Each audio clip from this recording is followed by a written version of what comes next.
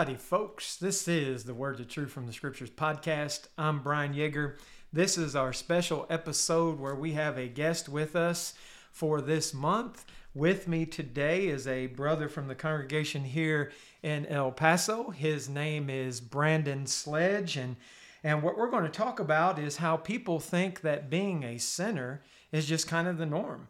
That sin is something that you can't help, that you do it, that you have some kind of a sinful nature, and people just automatically assume they're going to sin and that they're all sinners. And we're going to talk about various different directions from which we're going to approach this subject. And I'm just going to start off by handing it off.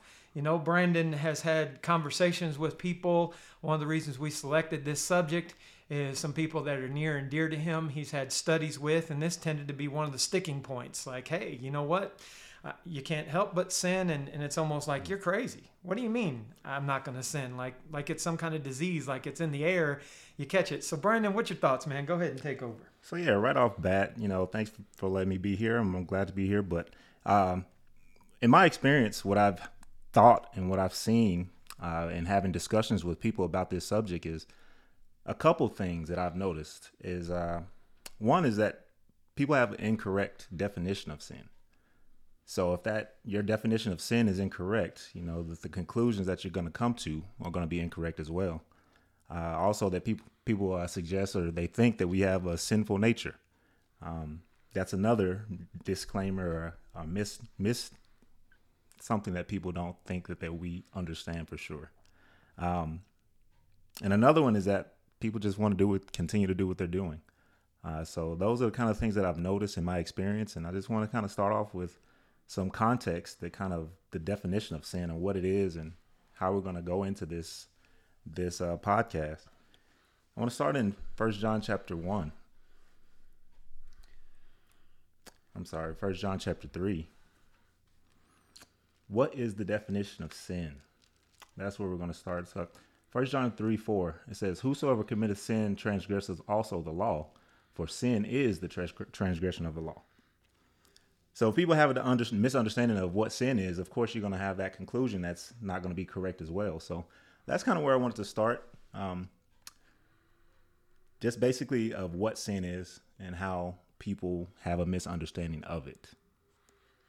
So just to kind of jump in a little bit on that point, when we talk about sin being transgression of the law, we're talking about the law of Christ. Correct. Because in the Bible, there's various laws. A lot of people don't understand this. Some people just look at the Bible and say there's the Old Testament and the New Testament. Some people think it's all one law, various different things. Well, when you're looking at the Bible, just a quick general thought to keep in mind is before Exodus chapter 20, people were a law unto themselves. You read about that in Romans 2:11 through 15. Then Exodus 20, following the law of Moses, the prophets, the Psalms, etc., are taken into place that continue to be for the children of Israel, their law, while the Gentiles continued to have the law guided by the conscience. Again, Romans 2:11 through 15. Then you come into the New Testament, the law and the prophets were until John, Luke 16:16. So there's like a transition. And you can see it when you're studying the Bible. You can see that, Jesus in Matthew chapter 5 talked about things that were practiced or taught under the law of Moses, but had changed, with the repetitive statement, "But I say unto you." Right. And then when we look at Jesus on the cross, he died. Hebrews chapters 8, 9, and 10 show us that he put away that old law. The law was nailed to the cross, Colossians 2:14. So when we're talking about sin today, we're talking about transgressing the law of Christ. And I know people read the book of Romans, right? And they say, well, wait, we're not under law, we're under grace. Oh, you got that wrong. The book of Romans is talking about the law of Moses. Mm-hmm. We're under the law of Christ. In fact, it is called that in Galatians 6:2, "Bear ye one another's burdens and so fulfill the law of Christ." So we're under law. You transgress the law of Christ, anybody, then you are a sinner, right? Right. So that kind of brings us to that definition of what it is. And so understanding that sin is an action and sin is not just a thought. To kind of build on that, I want to look at Genesis chapter 3. Genesis chapter 3, I want to look at Adam and Eve and when sin occurred. Genesis chapter 3, verses 1 through 6, it says, "Now the serpent was more subtle than any beast of the field which the Lord God had made. And he had said unto the woman, Yea, Hath God said, Ye shall not eat of every tree of the garden? And the woman said unto the serpent, Why may we may eat of the tree of fruit of the trees of the garden? But of the fruit of the tree which is in the midst of the garden, God hath said, Ye shall not eat of it, neither shall ye touch it, lest ye die. And the serpent said unto the woman, Ye shall not die, for God doth know that in the day ye eat thereof, then your eyes shall be open, and ye shall also be gods, knowing good and evil. And when the woman saw that the tree was good for food, and that it was pleasant for the eyes, and the tree is desired to make one wise, she took of the fruit thereof and did eat, and gave also unto her husband with her, and he did eat. So this is just basically going to show the progression of sin, of how it works. And if we want to turn over to James chapter 1, verse 13, James chapter 1, verse 13 is the progression of sin. And this is the reason why I brought up this context in Genesis. James chapter 1, verse 13 through 16 says, Let no man say when he is tempted, I am tempted of God, for God cannot be tempted with evil, neither tempteth he any man. But every man is tempted when he is drawn away of his own lust and enticed. Then when lust hath conceived, it bringeth forth sin, and sin, when it is finished, bringeth forth death. Verse 16, Do not err, my beloved brethren. So this is going to talk about the progression of sin. And that's one context that I definitely want to bring up, because we see that when Eve saw that the fruit was good and she saw that it was pleasant to her eyes, that was not sin. It wasn't sin until she transgressed the law that God had given her and Adam. Yeah, so when we think about James 1:13 through 16, really that could be the whole podcast. Yep, sure could. Because it really does cover the subject very well. Where you have temptation, but temptation is not in itself sin, right? Being tested, being enticed in itself isn't sin. In fact, Satan tempted Jesus. Right? He sure did. 3 times. Matthew 4, 1 through 11, and Luke 4, etc. Mm-hmm. So if being tempted in itself were sinful, right, Jesus himself would be a sinner, and that is one area of Scripture that I think most people I've ever talked to along this subject matter tend to agree upon, that Jesus was not a sinner. In 1 Peter chapter 2, 21 and 22, For even unto were you called, Christ suffered for us, leaving an example that you should follow his steps, who did no sin, neither was guile found in his mouth. So of a certain, people will agree with that. Jesus wasn't a sinner. Okay, so then temptation itself is not a sin. And that shows us you can stop it. Right. That's exactly right. I mean, even in Ephesians chapter 4, be ye angry and sin not. Let not the sun go down upon your wrath. So that's telling us that we can have these emotions. We can get angry. However, we can actually stop it, just as we discussed just before. It's something that you control. You control that. It's not a sinful nature. It's not something that's just going to happen. You have the ability to stop it. You have the ability to do it or not. That's going to be kind of basically leading us to our next point. Do we have a sinful nature?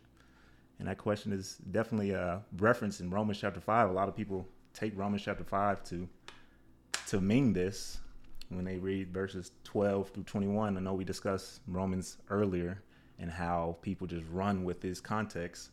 But context is everything, of course. We have to understand who the audience was written, who it was written to. Paul was written to the congregation here at Rome, the Jews and Gentiles here. Verse 12 through 21, people take this and kind of run with it. But we see in verse, the contrast here is what we see. Verse 12 through 21 is what Adam brought into the world, which is physical death because of sin. Not just the sin, but physical death because of the sin. And it contrasts what Jesus brought, which is grace unto eternal life by his death. And then if we check over verse chapter 6, it says, What shall we say then? Shall we continue in sin that grace may abound? God forbid. How shall we that are dead to sin live any longer therein? So just because this grace is available to you doesn't mean you have to abuse it. So you have to stop from sin. That's going to be a further points that we're going to be talking about a little later. But that's just the contrast of what we're talking about in this context that a lot of people do not have an understanding of and have that thought process that we all have a sinful nature, which is definitely not true. So picking up with kind of where you left off right there, thinking about the idea of a sinful nature, Adam and Eve sin, Right. and what a lot of people will say is, like you pointed out, they'll take Romans chapter 5 and they'll think, well, you know what, sin is what was passed on. But when we actually look at the scriptures and we weigh what was actually occurring, if that were true, well, Cain and Abel, Right. the direct children of Adam and Eve, Mm-hmm. right? Well, what separated Cain and Abel? In 1 John chapter 3, which gives us just a real good, clear-cut description, verses 11 and 12. For this is the message you have heard from the beginning, that we should love one another, not as Cain, who was of that wicked one and slew his brother. And wherefore slew he him? Because his own works were evil, and his brother's righteous. Abel was a righteous man. He Right. didn't sin. Hebrews 11 and verse 4, by faith Abel offered unto God a more excellent sacrifice than Cain, by which he obtained witness that he was righteous, God testifying his gifts, and by it he being dead yet speaketh. No way. Man does not have a sinful nature. Abel proves that. Enoch proves that. A descendant of Adam and Eve. Genesis chapter 5, 21 through 23. Enoch lived 65 years and begot Methuselah. And Enoch walked with God after he begot Methuselah 300 years, begot sons and daughters, and all the days of Enoch were 365 years. In Hebrews 11 and verse 5, by faith Enoch was translated that he should not see death, and was not found, because God had translated him. For before his translation he had this testimony, that he pleased God. Even when you come in the New Testament, the parents of John the Baptist, Luke chapter 1 verses 5 and 6, there were in the days of Herod the king of Judea a certain priest named Zacharias of the course of Abia, and his wife was of the daughters of Aaron. Her name was Elizabeth, and they were both righteous before God, walking in all the commandments and ordinances of the Lord, blameless. Oh, Right. no argument to be made there. None. I mean, when you really think about all these scriptures and you think about just the concept of sinful nature, you got to ask your question: has God given us impossible instructions that we can live by, that are impossible to follow? We got to ask yourself that question, because we have all these scriptures that debunk that thought process, that meaning, what you think about that. Matthew 5:48, be ye therefore perfect, even as your Father which is in heaven is perfect. We have other concepts of this idea in this instructions. 2 Timothy chapter 2, verse 19 says, nevertheless, the foundation of God standeth sure, having this seal, the Lord knoweth them that are his, and let every one that nameth the name of Christ depart from iniquity. So we have these instructions. You mentioned 1 John 3, 1 through 10 earlier. Colossians 1:28 is another. Colossians verse 28.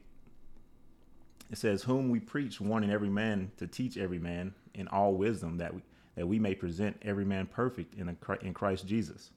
So we have to understand that God has not given us impossible instructions to follow. They're possible. However, we have to make the decision not to sin. That brings us kind of to another point that I want to talk about, is free will. So when you talk to people, they think they may honor, or they may say that, yeah, we have free will. I think we have free will. But then their conversation contradicts exactly what they're saying, because if you look at Genesis chapter 39, there's the concept of free will. I want to look at Potiphar's wife and Joseph. The concept of what free will is.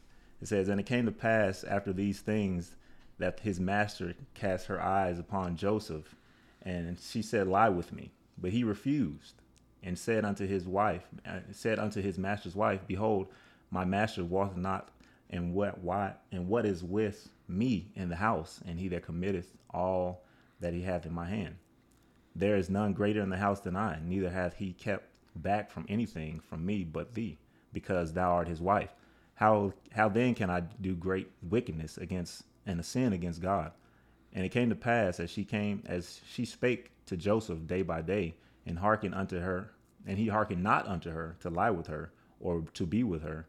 And it came to pass about this time that Joseph went into the house to do business, and there I lost my spot. And there was none with him out of the house within. And she caught him by his garment, saying, lie with me. And he left his garment in her hand and fled and got him out. So this concept of sinful nature, free will. So if we had a sinful nature, there would be no way that Joseph could have gotten out of this situation. But he exercised his free will in wanting to get out of there and knowing that the consequences of what was going to happen if he went on with that act of adultery with Potiphar's wife. So this concept of free will is what we're talking about. So we all have free will. So we have the control over what we're going to do on a day-to-day basis. And we have to exercise that, again, on a day-to-day basis based on what we know it's to be right from the scriptures. Yeah.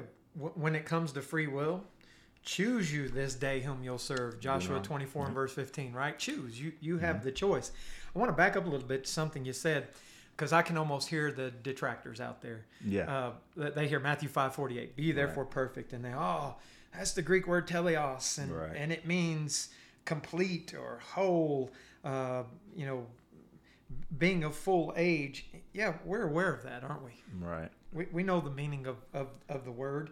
But when you have sinned, you are not complete and you are not whole in Christ, right? Broken that relationship. Because it's funny, the way this generally comes about is someone will look at you and say, nobody's perfect. Right, exactly. And then you'll say, but Jesus commands us to be. And they'll say, but that's not what the word perfect means. Right. And it's like, wait a minute. Different definition. Yeah. Right?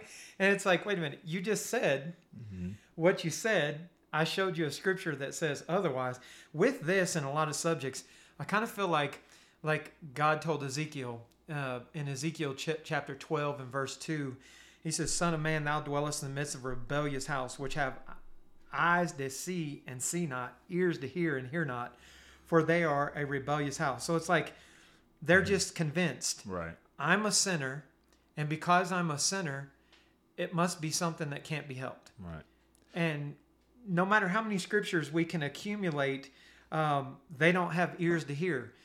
Jesus talked about a willingness to listen, ears to hear in Matthew 11 and verse 15, and among other verses, Matthew 13:9 and Matthew 13:43, and on you could go. And you give people scriptures and you show them clear commands: awake to righteousness and sin not. What I'm quoting is 1 Corinthians 15. Verse 34, sorry, got a little bit ahead there. But it says, awake to righteousness and sin not, for some have not the knowledge of God. I speak this to your shame. And you say, hey, the instruction there is what? Sin not. And it's like immediately the rebuttal is, but we can't help it. Right. That kind of goes back to what you've heard for so long. If you've grown up and saying no one's perfect, everyone sins, we all sin. Romans 3:23, the perfect verse. If you've heard this for all your life, if you heard this continuously, and you hear something different about us being able to stop sin and us being not to sin, then there has to be something to it. It can't be correct. It can't be right. When I think about this, I think about a marriage. I think about a marriage, how if a spouse, two spouses are together and they're in a scriptural marriage, how you expect your spouse to be faithful to you, you and only you. You wouldn't allow your spouse to go cheat on you, and then when they come back and say, I just cheated on you today. Well, no one's perfect. That wouldn't be a desired answer. That wouldn't be logical answer for anybody, regardless of how liberal you may be. There's nothing saying that no one's perfect as an excuse for someone cheating on you. You wouldn't just accept that, especially if it happens every day. We sin every day. So do we commit adultery every day? Is that going to be okay? I mean, logically, is that okay? You have to ask yourself those questions. You have to be able to reason and think about this doctrine and the logic of the doctrine and the logic behind the doctrine. It just doesn't make much sense. We have to get into Romans 3:23. We have to. Yeah. We have to. We have to talk about the context. We have to talk about this verse. Right. But right before we get into this verse, just with the illustration that you just gave, a man comes home to his wife and she says, "What's that lipstick on you?" Right? And nobody's perfect. Yeah, no one. Right. Next week. Same thing. Why is your shirt torn? What's this sucker bite? Right. As it was called in our day. Yeah. What's that? Sucker bite. What's that from? Right. Nobody's perfect. No one's perfect. Yeah. I mean, just caught me in a weak moment. I mean, all sin. No one's perfect. Nobody's perfect. So current modern day social button issue, right? Cop shoots an innocent person. Okay. Mm-hmm. We won't get into color. Right. Won't get into the racial discussion, et cetera, et cetera. Cop shoots male or female, white, black, Chinese, whatever, whoever, doesn't matter. Who says nobody's perfect? Right.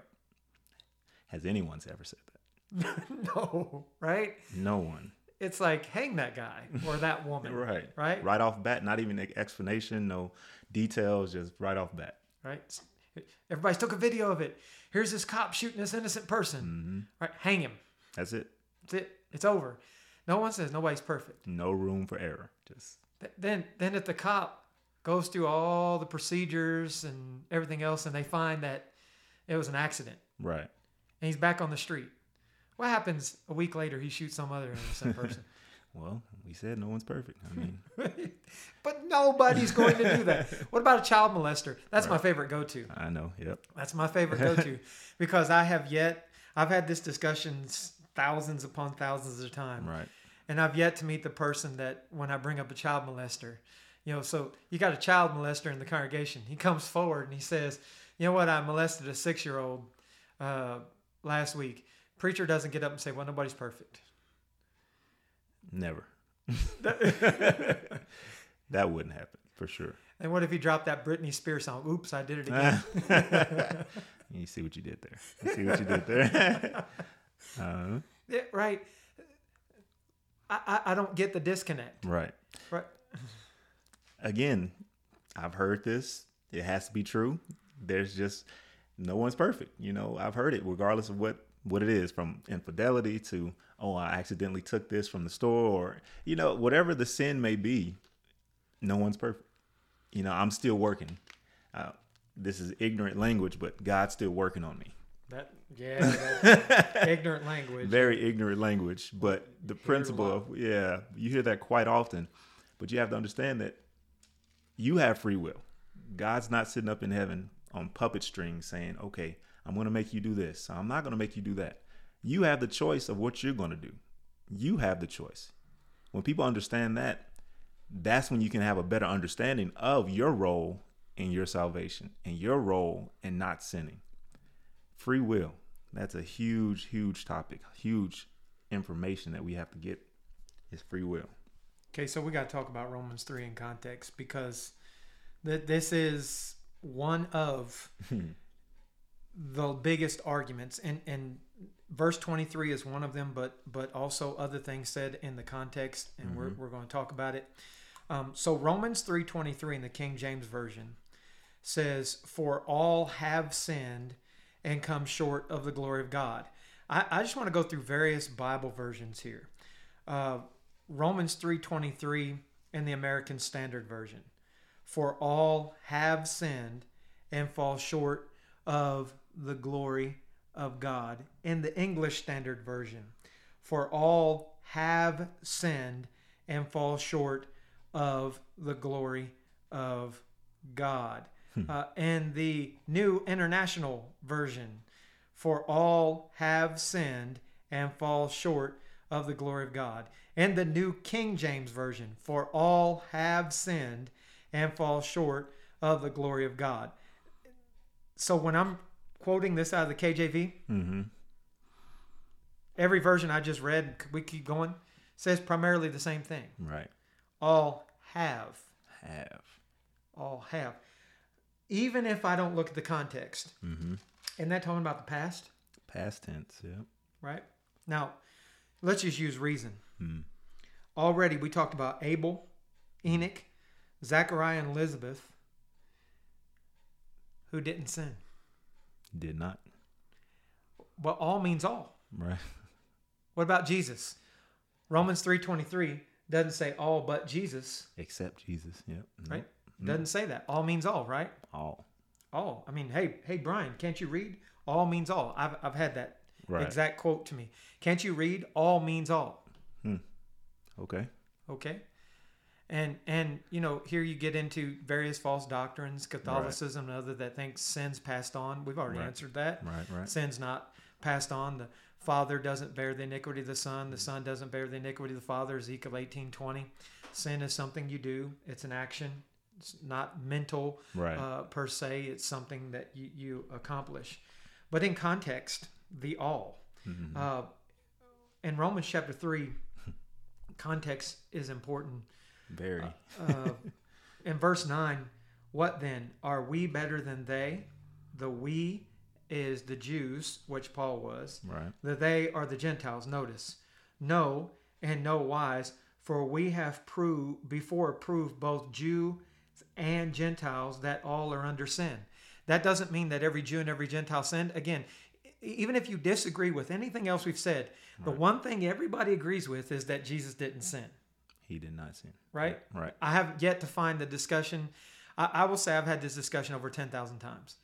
And I've yet to find the time where someone said, no, well, Jesus was a sinner. Right. Right? No. So if all are sinners, you can't white out all and then add in some spaces and insert except for Jesus. Except, yep. And here, both Jews and Gentiles. And the text goes on, and this is where this chapter gets used very often. As it is written, there is none righteous, no, not one. Well, wouldn't that include Jesus? If that's what the text says, then that's what it means, right? I mean, right? Ecclesiastes 7:20, there is not a just man upon earth that doeth good and sinneth not. People will refer to that. Paul is quoting from the Old Testament here in this letter. You're good. Sorry for the little bump there. Sorry about that. And there are times in history where it was very difficult to find just people, right? Noah and the flood, Genesis 6:69. But Noah was different. Genesis 6:9, these are the generations of Noah. Noah was a just man and perfect in his generations. And Noah walked with God. At that time, Romans 3:23 doesn't apply to Noah. No. Right?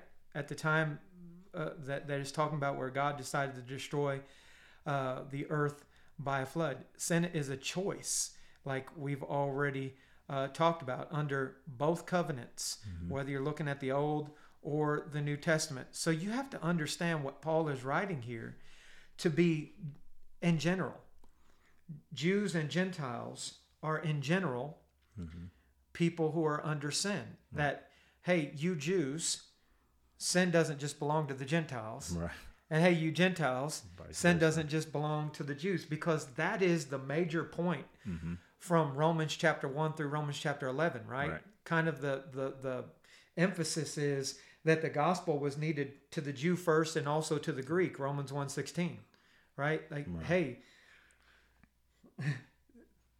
stop separating yourselves like you're somebody better than others. In chapter 3 and verse 11, there is none that understandeth, none that seeketh after God. I mean, is that true? Are there none that Jesus didn't understand? Apparently not. If we're just going to go by the face value of this verse, apparently not. He's included in none, but that's just not the truth. That's not. In 2 Chronicles chapter 15, verses 3 and 4, now for a long season Israel hath been without the true God and without the teaching priest and without law.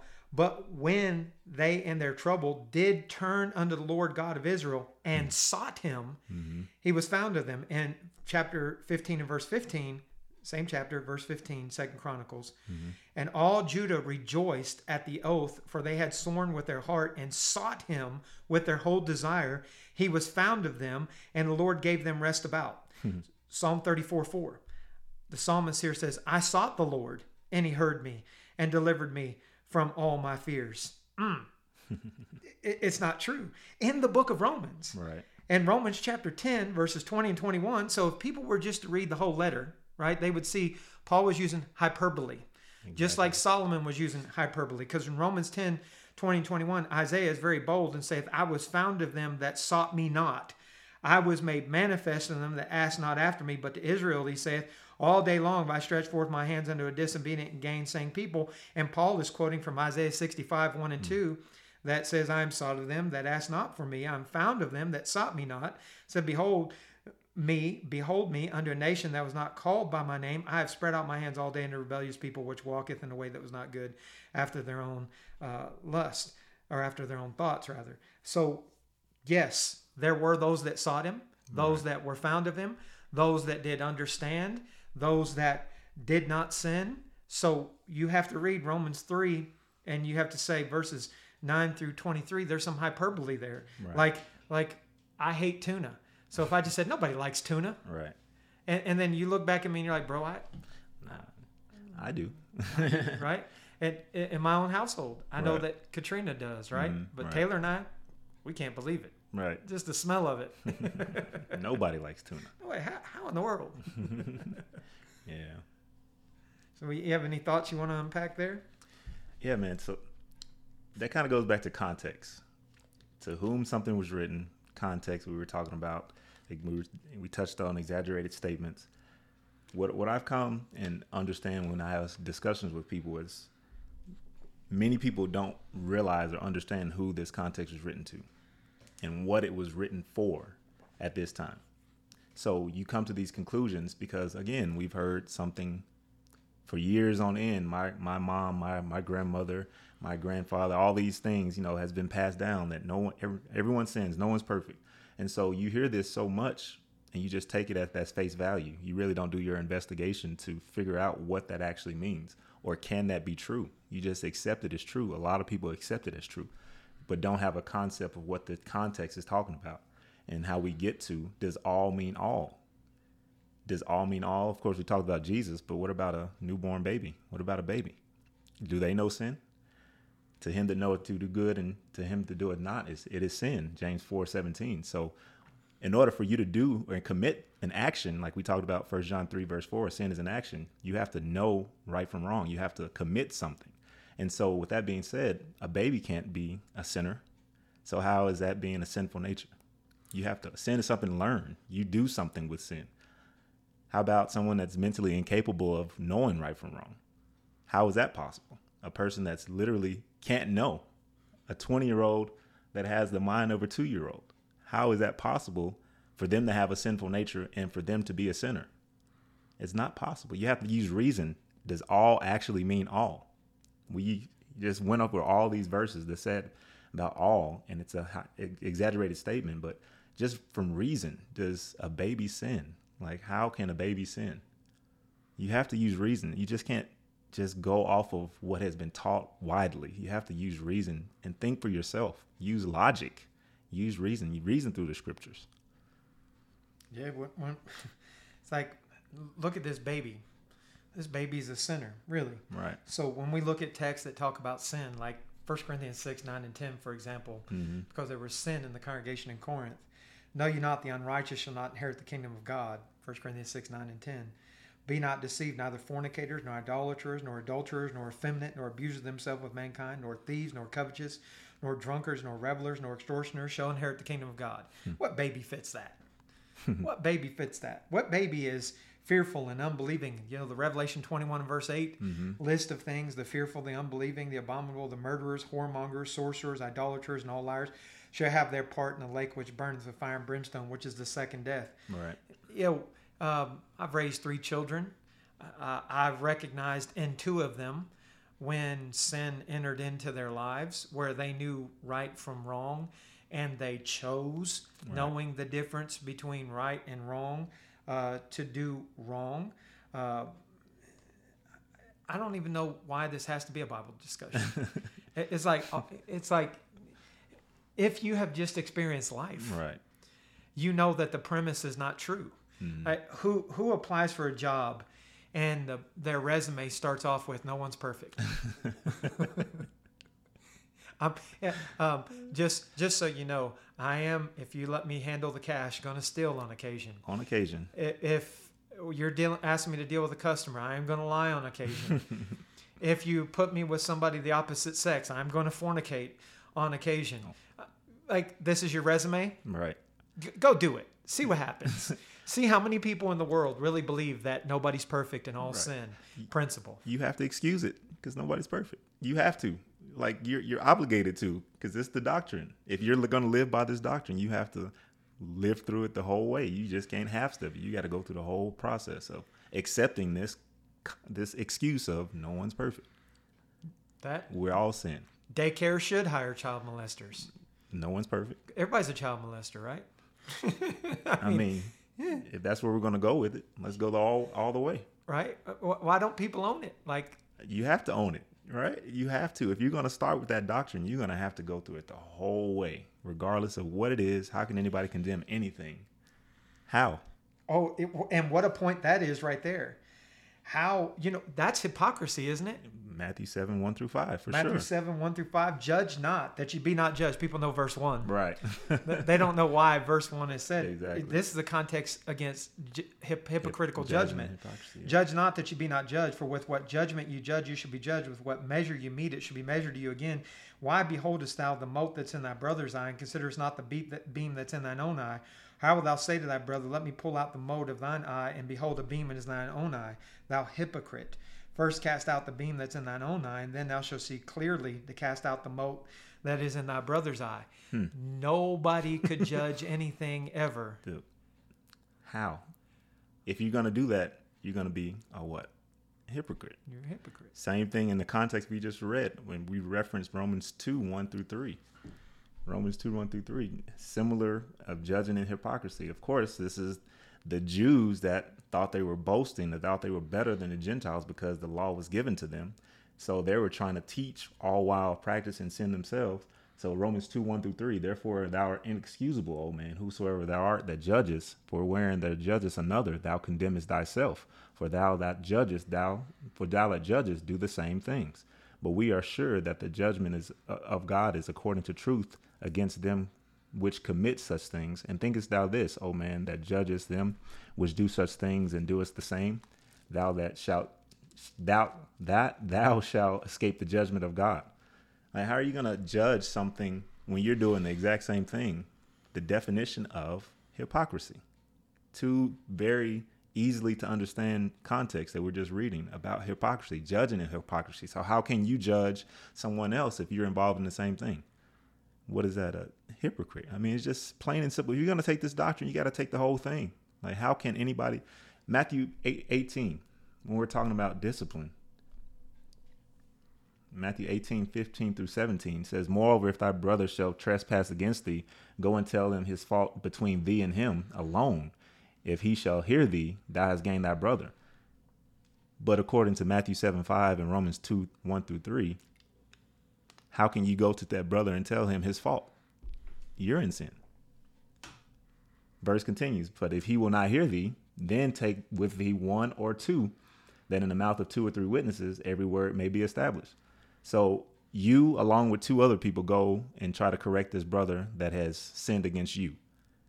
But wait, all of you all are in sin because no one's perfect. How can you go to this brother and tell him? How can you go to him and tell him his fault? Verse 18, verily I say unto you, verse 17, I skipped a verse. And if he shall neglect to hear them, tell it unto the church. But if he neglect to hear the church, let him be unto thee as a heathen man and a publican. How can the whole church condemn something when you have a whole church of sinners? How is that possible? That's a definition of judging and hypocrisy. Same thing we were talking about. Romans chapter 2, 1 through 3, Matthew 7, 1 through 5. Get your own life right first before you can judge anybody. That's the context.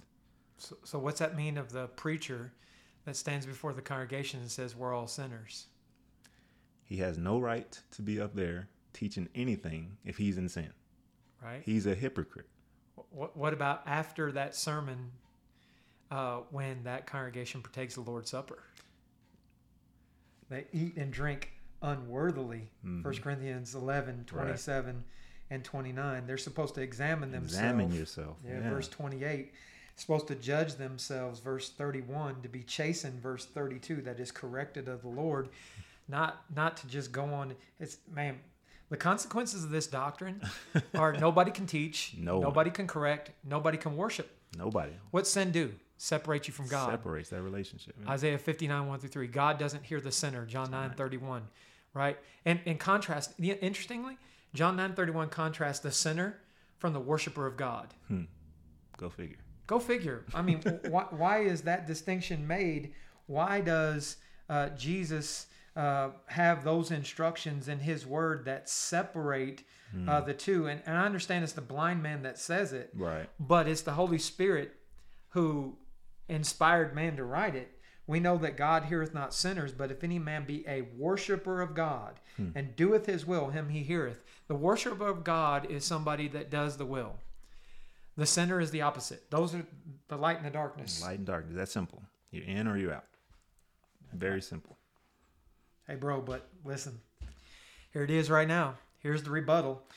So we answered Romans 3. Right. And I know where you're going. 1 John 1:8. Yep. If we say that we have no sin, we deceive ourselves and the truth is not in us. So you're wrong. Even though we've been going for 40 minutes and 52 seconds. Even though it's answered. Right. Right. When we show any instruction, that, we've talked about many. I don't remember if we talked about 2 Timothy 2:19, but nevertheless, the foundation of God standeth sure, having this seal, the Lord knoweth them that are his. Let everyone that nameth the name of Christ depart from iniquity. Once I show you this passage and you go back and you look at the context and you say, yep, it holds up to context, discussion should be over. Should be. It should be. I mean, Jesus commanded people. He healed a man in John 5:1-14, right? And he tells this man that he heals to go and sin no more. Same thing with the adulterous woman in John 8:1-11. He said, "Woman, where are thine accusers? Hath no man condemned you?" She said, "No man, Lord." Jesus said unto her, "Neither do I condemn thee. Go and sin no more." It's like, it's so clean. It's so clear cut. It's not a complicated subject. Right. But like you're talking about, there are people that don't understand sin. They think thought makes something sinful, so forth, so on. They need to step back from that. Before we wrap up, I want to come back to a point. I won't mention it too much right now, but I want to come back before we wrap up and just talk about how the Word of God's not a burden, because I think people have redefined sin to make it inescapable. Yeah. But in 1 John, right, context, right? In 1 John, sometimes I hate to do lengthy readings, but bro, I'm just going to go 1 John 1:1. Sounds good. Right? That which was from the beginning, which we have heard, which we have seen with our eyes, which we have looked upon, and our hands have handled the word of life. So the beginning here, and as you see in 1 John 2, most of the time in the beginning is talking about from the time Christ was on earth. It says, "For the life was manifested, and we have seen it and bear witness, and show unto you this eternal life, which was of the Father, was manifested unto us. That which we have seen and heard declare we unto you, that you may have fellowship with us. And truly our fellowship was with the Father and with his Son, Jesus Christ. And these things write we unto you, that your joy may be full. This is the message which you have heard of him, and declaring you that God is light, and in him is no darkness at all. If we say that we have fellowship with him and walk in darkness, we lie and do not the truth." I don't get it. Like, how do you read this and think that somewhere in this context you're being authorized to be a sinner? Right. Verse 7, if we walk in the light, that's conditional, right? Very conditional. I mean, are you walking in your marriage vow while you're sleeping with somebody else? Right. As he is in the light, we have fellowship one with another, and the blood of Jesus Christ cleanses us from all sin. That's where, if we say we have no sin, we deceive ourselves, truth not in us. If we confess our sins, so he's talking here about somebody that needs to make sin right. Right? He's not talking about the continual acts of sin. If we confess our sins, he is faithful and just to forgive us our sins, and he cleanses us from all unrighteousness. You can't miss verse 9 because it's in the middle of verses 8 and 10. Verse 10, if we say we have not sinned, make him a liar, and his word is not in us. This is teaching the principle that you cannot deny your sins.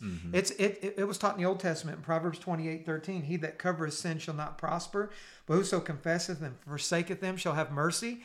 It's the principle taught throughout the Old and the New Testament. But then, bro, how do you not go into chapter 2? No, we're just going to stop right there. We're just going to stop. We're not going to read the context. But no. My little children, these things write unto you, that ye sin not. Wow. And if any man sin, we have an advocate with the Father, Jesus Christ the righteous. He's the propitiation for our sins, and not for ours only, but also for the sins of the whole world. Wait. He's not even done with the point. And hereby we do know him, if we keep his commandments. He that saith, I know him, and keepeth not his commandments is a liar, and the truth is not in him. Wait, what is sin? Transgression of the law? Somebody that doesn't keep the commandments, right? If you don't keep his commandments, if you transgress the law, you're a liar, and the truth is not in you, right? And we all know where liars are going to be. Revelation 21:8. We just referenced that. But whoso keepeth his word, in him verily is the love of God perfected, and hereby we do know that we are in him. He that saith he abideth in him ought himself also to walk, even as he walked. How you miss this? Bro, I don't understand. My question would be, why are we trying to justify sin? I don't get it. Like, you come with all these verses and all these rebuttals. Why are you trying to justify transgressing the law? How is that even possible? Why is that mentally okay with you to justify what you're doing? That's when we come back to levels of sin. That's when we come back to levels of sin. Well, I just told a little white lie, or I just did this, or I just did that. We're trying to level sin when that's not the case. We have to understand that what sin is. We have to understand that definition. So when you understand that definition and you read these verses, you can't come to a different conclusion of sin and knowing that you're not to sin.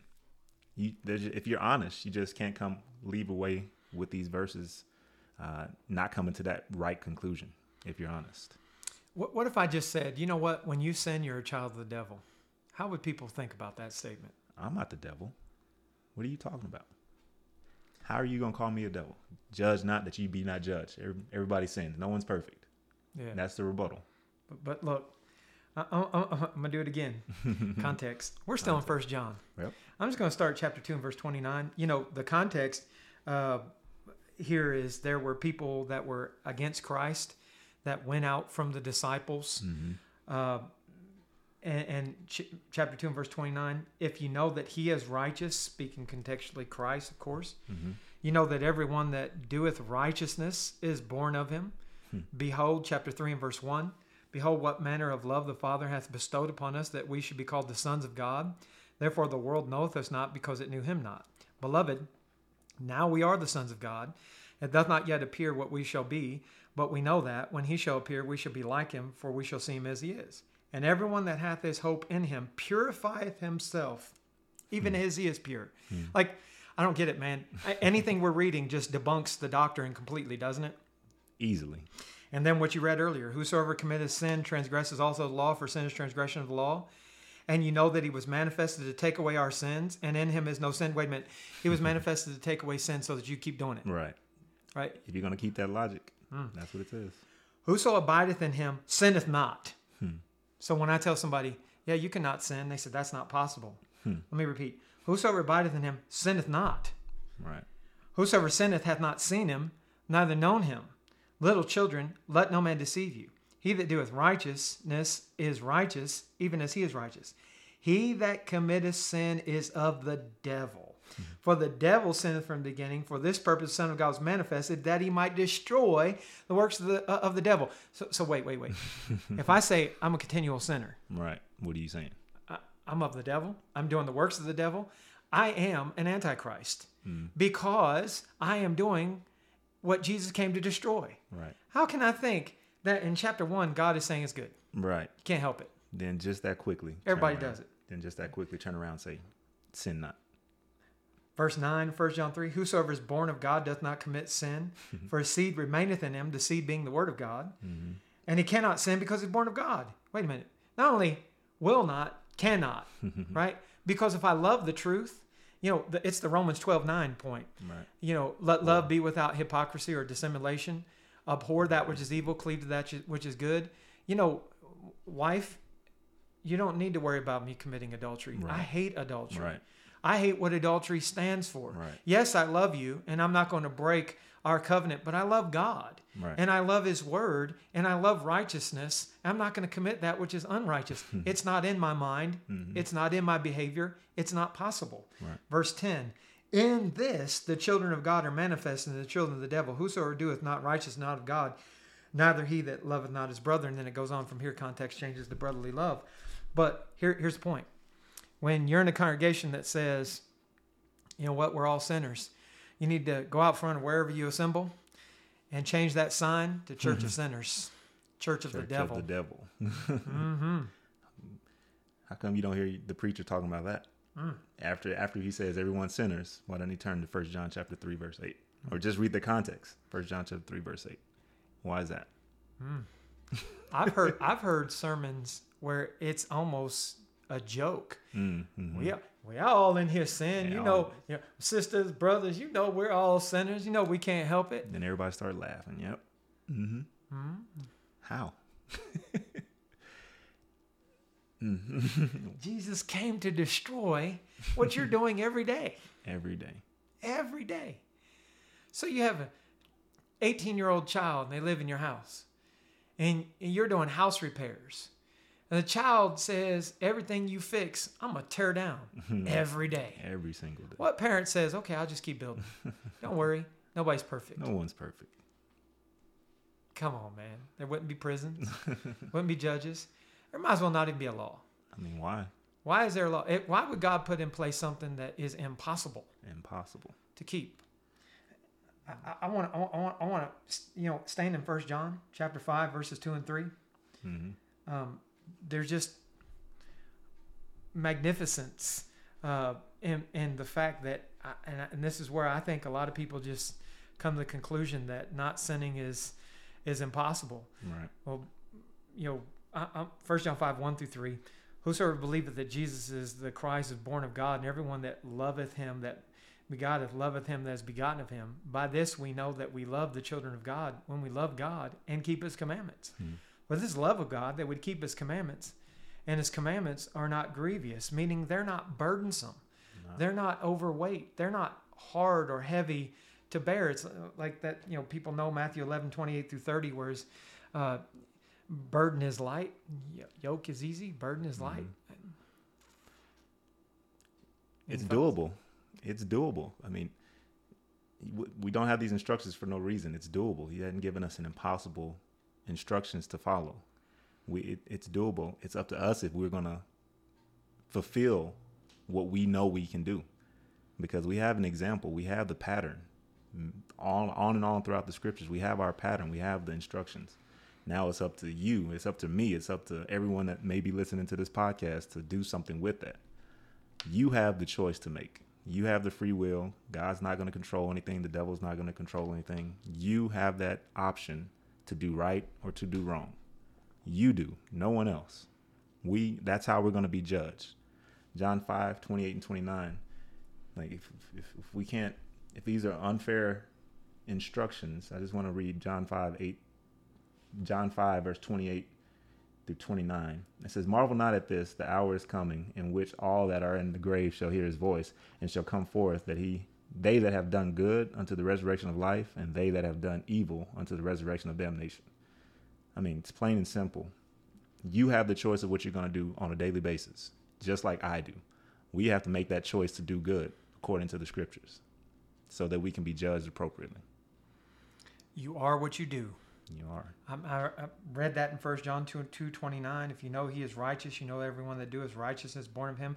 Teaches that in the Old Testament as well. Solomon wrote Proverbs 20 and verse 11, "Even a child is known by his doings, whether his work be pure and whether it be right." Or Proverbs 21 and verse 8, "The way of a man is froward and strange, but as for the pure, his work is right." You are what you do. You're either righteous because you do righteousness, right, or you're evil because you commit sin. I mean, if you're honest, it's not that difficult. If you're honest, even if you've heard something for 50 years, if you're honest, if you really take time to think about that, it's not that difficult. It's not. You have to not want to sin. You can stop that. But then people say, well, look at you. It's not of works, lest any man should boast. Are we trying to boast here? Come on.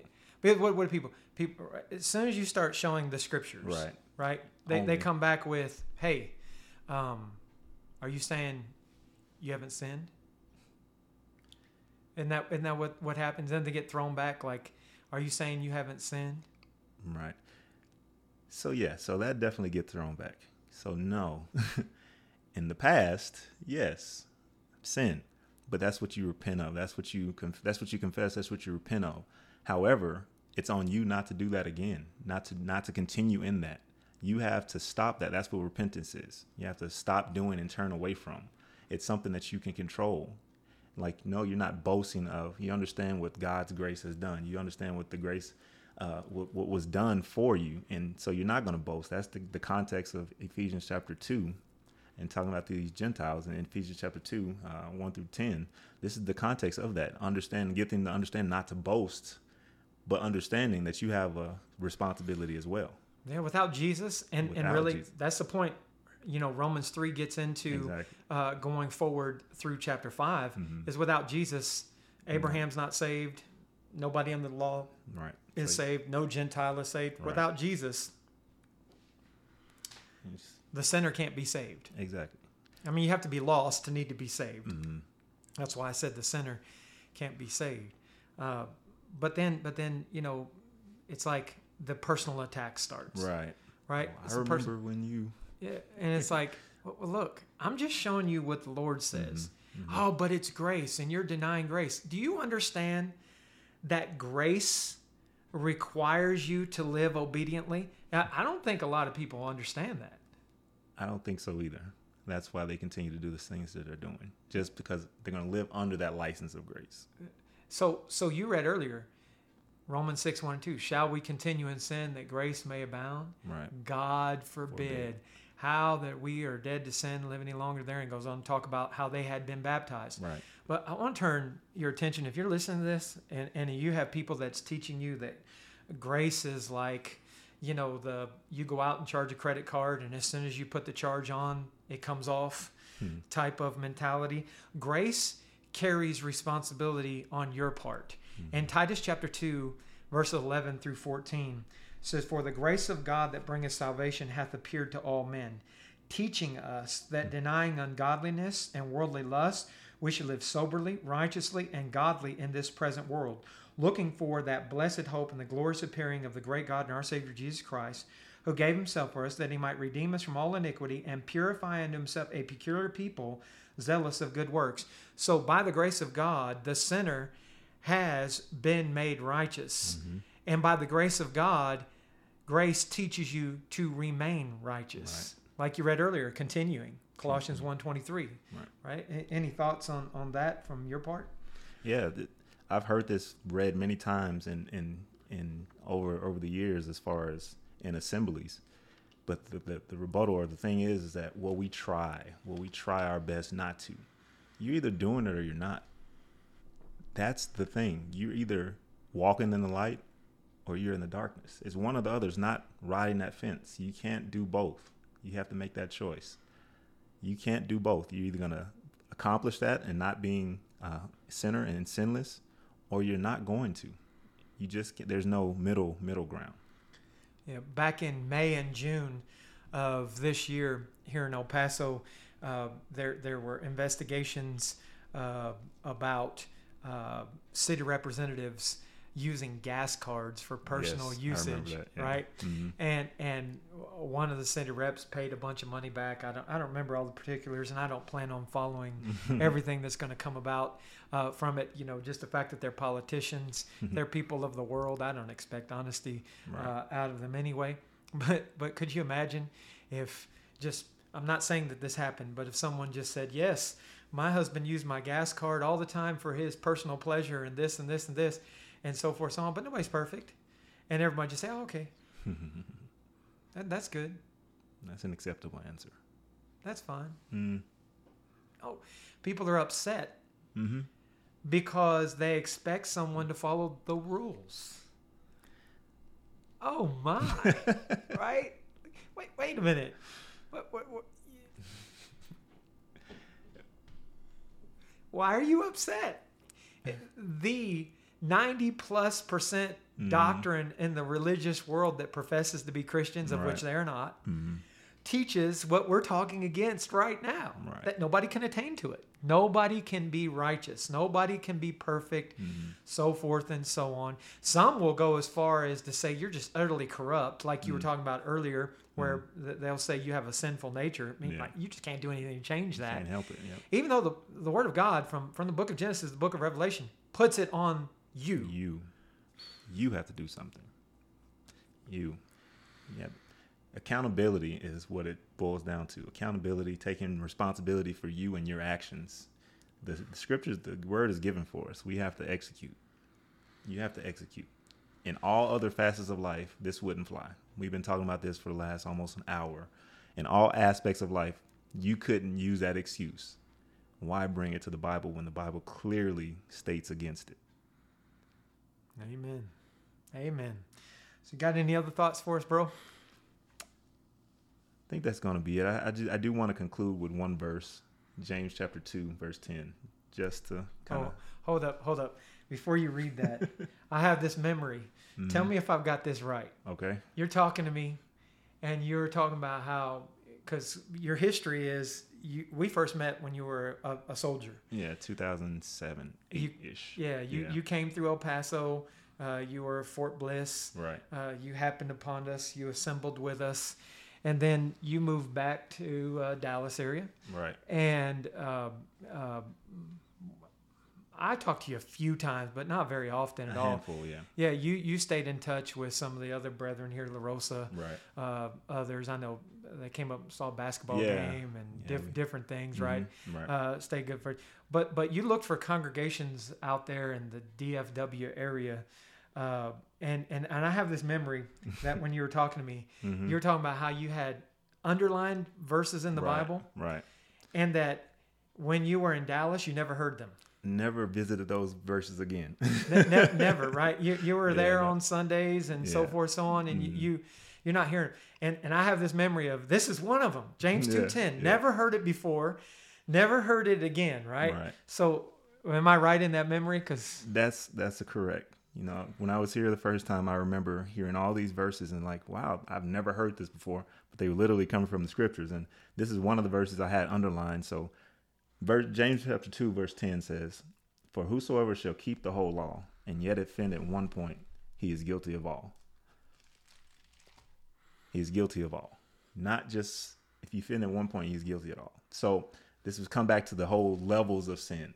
There's no levels of sin. We understand that sin is a transgression of the law. And so if we understand that, the things that we see, the things that we do that are unscriptural will come into play very quickly, because we understand that if we offend in one point, we're guilty of all. It's like you might as well do everything else if you're just going to offend in this one point.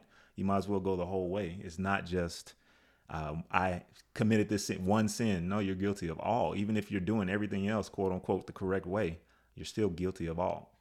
So having that understanding of what sin is, you have to make sure that you're doing everything in accordance to the will of God and not making excuses. Verse 11 explains it. For he said, "Do not commit adultery." Said also, "Do not kill. Now if thou commit no adultery, yet if thou kill, thou art become a transgressor of the law." It's like, you're not a sinner because you do multiple things that are sinful. Right. You're a sinner when you do one sinful thing. Right. And then there are people that will say, and I know from various Bible studies, but that's talking about the old law. No. The next verse 12, "So speak ye and so do, as they that shall be judged by the law of liberty." And it's sandwiched between that and James 1:25 that also talks about, "Whosoever looketh in the perfect law of liberty and continue therein, him being not a forgetful hearer but a doer of this work, this man should be blessed in his deed." Context. The law of liberty, right? You transgress the law of liberty. You do not have to be somebody who is going down the road sinning against everything that the New Testament says is a sin. No, you just offended that one point. In that context, in James 2, they were exalting the rich. Right? They were giving preferential treatment. They became respecter of persons. And they were transgressors of the law because of that. In that context. Bro, this podcast was a lot longer. We got so much that we could talk about. I know we got to wrap up, but yeah, there's just so much there to talk about, so much there to digest and dissect. But plain and simple, it's there. I mean, if you really want to do the right thing, you can make the decision to do that. But if you really want to do the wrong thing on the opposite end, you're going to do that. Doesn't it speak to one psyche? The people that are looking for scriptures that say they're sinners, right. versus the people that are looking for scriptures that teach them how not to sin. Like, do you realize what you're doing? You're trying to justify sin. Like, just take a step back and think about that. You're trying to find scriptures that's saying that sin is okay. Just take a step back and think about that. Yeah. Like the teenager that comes home and maybe went out and partied with his buddies or her buddies or whatever, got drunk, wrecked the car, comes home and looks at mom and dad and says, "But haven't you ever made a mistake in life?" "Oh, okay, you're right. We'll buy you a new car." Right. No, come on, man. And by the way, if you're that parent, you suck. You should not have children. You're supposed to bring up your children in the nurture and admonition of the Lord, Ephesians 6:4. You're going to go to hell if you're that kind of parent. You could do everything else right, but you're offending at that one point, right? Most parents aren't that way. Now, it's getting to be that way. It's getting pretty bad. But most of the people that would listen to this podcast, I would think, likely would not. Anything else, bro, on your end before we wrap this up? I think we hit fairly a lot of the things that we wanted to talk about, so I think I'm gonna leave it there. But you have control. You have the option. It's up to you. So I'm going to give y'all a scripture to think about. 1 Peter chapter 4, verses 17 through 19. It says, "For the time has come that judgment must begin at the house of God. And if it first begin at us, what shall the end be of them that obey not the gospel of God? And if the righteous scarcely be saved," that means barely, "the righteous are barely saved, where shall the ungodly and the sinner appear? Wherefore let them that suffer according to the will of God commit their keeping of their souls to him in well-doing as unto a faithful creator." If you're out there believing, listening to, teaching, in any way involved in the doctrine that sin is okay in any form or fashion, and that everybody does it or anybody can't stop from it, pay attention to 1 Peter 4, 17 through 19. The righteous are scarcely saved. You're not gambling with your soul. You're just absolutely lost. I want to help you. I like to conclude these podcasts by giving my phone number. It's 915-525-5794. I want to help you with the scriptures. Not me, but help you look at the scriptures and to find the right people to be among so that they will point you to the scriptures. The goal is not to excuse sin. It's to be righteous as we are commanded to be righteous. Like we read, the grace of God teaches that. You can email me at brian@wordsoftruth.net, or of course visit the website. If you've been listening, you're familiar with all of that information. Brendan, I thank you for listening. Thankful that Brandon came on and joined me for this month's podcast. We hope it's been beneficial to you. I always like to hear back from you if you'd like to reach out and let us know what you think. But until then, we will go ahead and end this podcast at that. Thank you so much. Thank you.